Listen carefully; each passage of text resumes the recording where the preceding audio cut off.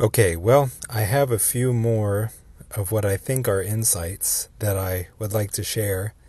Um, this is, in many ways, a direct continuation of the meditation that I ended my last episode, quote unquote, with.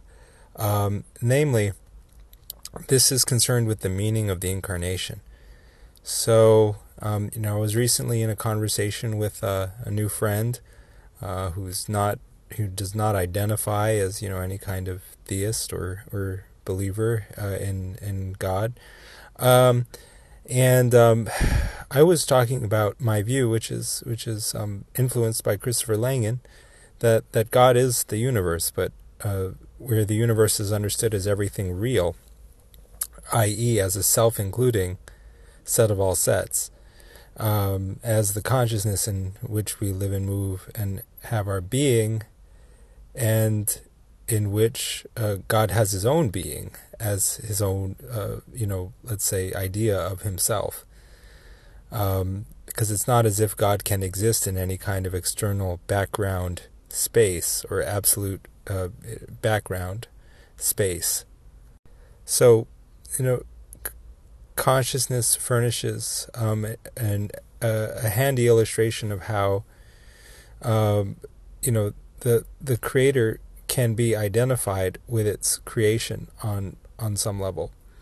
Just as consciousness on one level stands separate from from its contents, and yet on another it is identified with its contents. So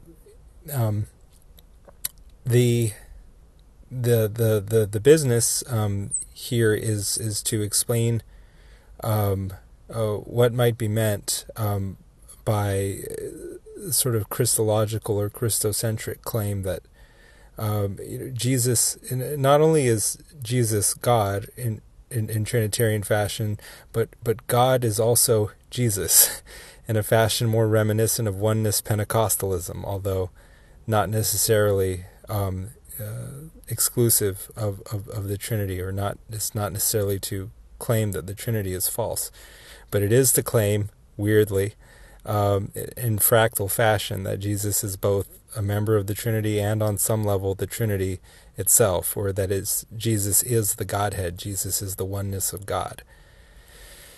And for more of that, listen to previous episodes, because I have gone on at this point at what some may find to be tedious length about that interesting line of speculation. Anyway, so we have the idea that the creator is identified with his creation, and then really this is the sort of Jordan Daniel Wood idea, which is really an elaboration on Maximus the Confessor, that creation is incarnation, that for Maximus the Confessor, Christologic is the same both in the context of Christology and of cosmology.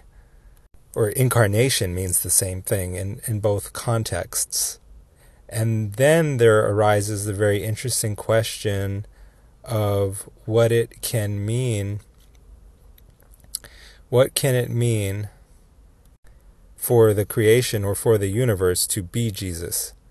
So, because we have here a fractality where it's like body of Christ and then physical Christ, and then within his person is somehow the fullness of the Godhead indwelling bodily, and so in him we find the entire body of Christ, you might say, and the entire Godhood, the entire universe, understood as everything real.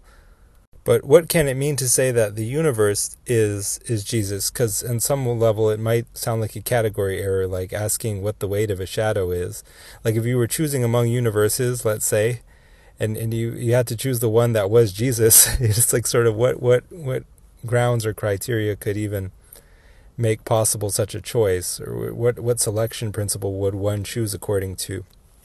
And an answer seemed to come to me, and the answer was that the universe that is Jesus is the one in which each not only each human being, but every created thing achieves union with God. Where in the case of human beings, at least, we would say they become God, tantum quantum. Like as far as he became human, human beings will become God. But that's why I in my conversation with my new friend Chris, I borrowed that image that I had grown up with from Hare Krishna, not a Christian religion.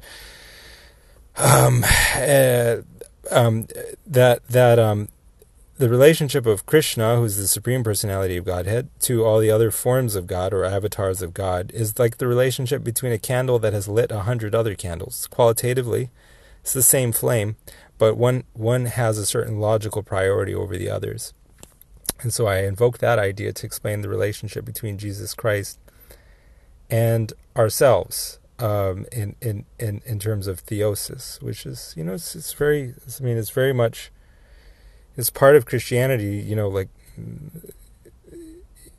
God became man so that man might become, well, you could say lowercase g gods, or become one with God, or just you can even say become God, or like Maximus says, become the Lord himself if it were possible. And something like that is right, but you also have to remember it's like you become one with God in God or through God. And so anyway, but let's just and as far as the other creatures, it's like they become one. They achieve union with God. Let's say, because God is like wants to be completely at one with His creation. You might say, and as far as the other creatures or created things achieving oneness with God, they do that through humankind, just as each human being does so through Jesus Christ. So it's like this kind of fractal outworking, right? And so we might say that the universe that is Jesus Christ, is the one in which each human being becomes God, and in which every created thing achieves full union with God. And again, becoming God, we can talk about. Obviously, that needs to be qualified. It's not like I'm saying, well, I become all powerful and everyone worships me. Divinity, when divinity consists in this, like that when you have it, you lay it down, just like Christ Jesus did. And in some level, his divinity is eternally that that laying down of divinity, and then the highest making itself lowest in order for creation and otherness to be, you might say. So the thing to note here is how very universalist this understanding is of incarnation, and also how deeply Christological the whole picture is, because the notion of universal salvation, it really comes from having a high conception of Jesus. Like, you're not going to bet against him. You're not going to bet against his power or his love, and you're going to say that Jesus Christ is necessary for each person to be. You can use all kinds of language: reconciled to God, achieve union with God. You might even say become God. You might even say become the Lord Himself, as Maximus did. And so there's an interesting question to address, basically, which is, suppose someone said, like, it's possible for everyone to achieve full union with God or become God without, let's say, the figure of Jesus Christ existing at all, or without there being that historical event of the incarnation. And so on some level, it's hard to know, a priori if this is true or not, because it's getting into the apparent contingency and the a posterioriness of creation and history and providence and all that. One doesn't know if there's some other coherent arrangement of things that allows for each human to become God, let's say, without having Jesus Christ in the middle of it or at the center of it. And also, more searchingly, one does not know what it means to become God apart from from Jesus, because the phrase itself, become God or achieve full union with God, in God, through God, what have you,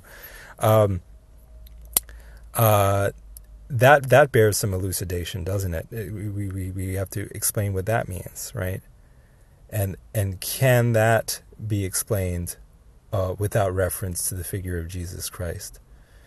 Put another way, if God Himself is Jesus Christ, then how could one explain the notion of becoming God without reference to the identity of God, namely Jesus Christ? But then, see, the contention here would be that Jesus Himself must be posited as a presupposition necessarily in order for the whole, let's say, idempotent operation to work. But again, this claim rightly should seem controversial. But as you know, like the notion of becoming God, here's sort of what it means to me. Like I find a ready analog or illustration in Buddhism, or I seem to, where you have the notion of the bodhisattva who is able to achieve nirvana, however one says it, but he refrains from doing so because his love for all created creatures is such that he wants to bring each one of them to nirvana first before he steps in to the blissful void. And David Bentley Hart's interpretation of that was that the salvation or the liberation of the bodhisattva consists not in the eventual entrance of nirvana, but in the present love which he feels for all created beings. In that is his liberation and his true identity. He finds his true identity in all other beings, which is how I imagine the perspective of God to be. In other words, God is, let's say, selflessly at one and in love with all His creatures and experiences everything that His creatures experience. And on some level, I think because of the depth of His love, He has no identity apart from His creatures. I would say in this kind of panentheist or strongly immanent conception of theology slash ontology slash reality. I think there's transcendence too, and that, to me, that just immediately follows from the idea of sort of God as the real universe, containing Himself and yet transcending Himself in what always works out to be this kind of dialectical and self-referential way, I think. So yes, I'm here putting forward the idea that creation equals incarnation. That is, that the real universe is Jesus Christ, and upon being asked to spell out what that means, I would say it means that the universe is such that everyone comes to eventual union with God, joins his or her identity with God, in God, through God. And this is stuff I've said better before in terms of offering the qualifications that when you are in relationship with God, you're knowing God as God knows you. God is not over there and outside you. He is in you, just as much as He is, let's say, in Himself and between the two of you. In other words, God is you. God is you knowing God. He is the union of you and God and God. Just of you and God. God is the union of you and God. You might say Christ is your true self, and to be in your true self is to be unable to see where God ends and you begin, because it's like you're only seeing God, only seeing unity. What facilitates that is being able to lose your false identity, dying to yourself to find your true identity in every one else.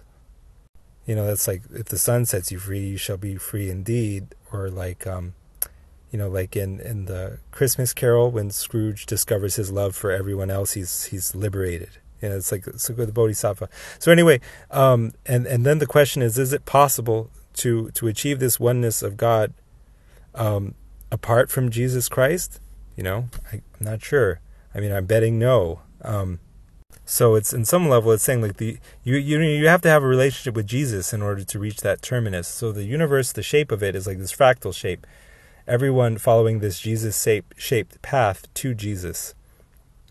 And Jesus Christ is the only reality, by which I mean that irreducible union of the universal and the particular, that is the man Jesus of Nazareth, and also what you would call the cosmic Christ or Christ consciousness. They're not split.